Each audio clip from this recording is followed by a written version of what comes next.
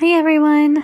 It was great being with you this week for some short and sweet little reflections. Today, I think this always comes back to me. Maybe it's like a core verse, but in Matthew 22, verse 37, where it says, Jesus replied, "Love the Lord your God with all your heart and with all your soul and with all your mind. This is the first and greatest commandment, and the second is like it. Love your neighbor as yourself. All the law and the prophets hang on to these two commandments." And I love this because I think it's such a good way to frame like your life whenever you're feeling like you have the question of if what you're doing is in God's will.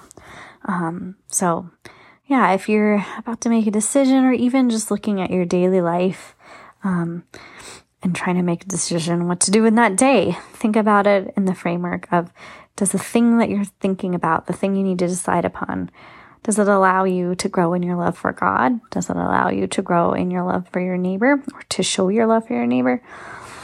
And within that is like, you have to love your neighbor as yourself. Does it help you to grow in your love for yourself and to see your own self-worth? So yeah, I love that. And I love thinking about that as a framework. So that's what I have for you. I hope you have had an awesome week.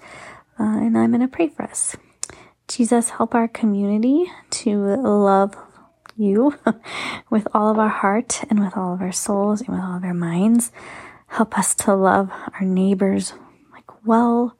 Help us to love our neighbors as ourselves, and help us to grow in our love, even for ourselves.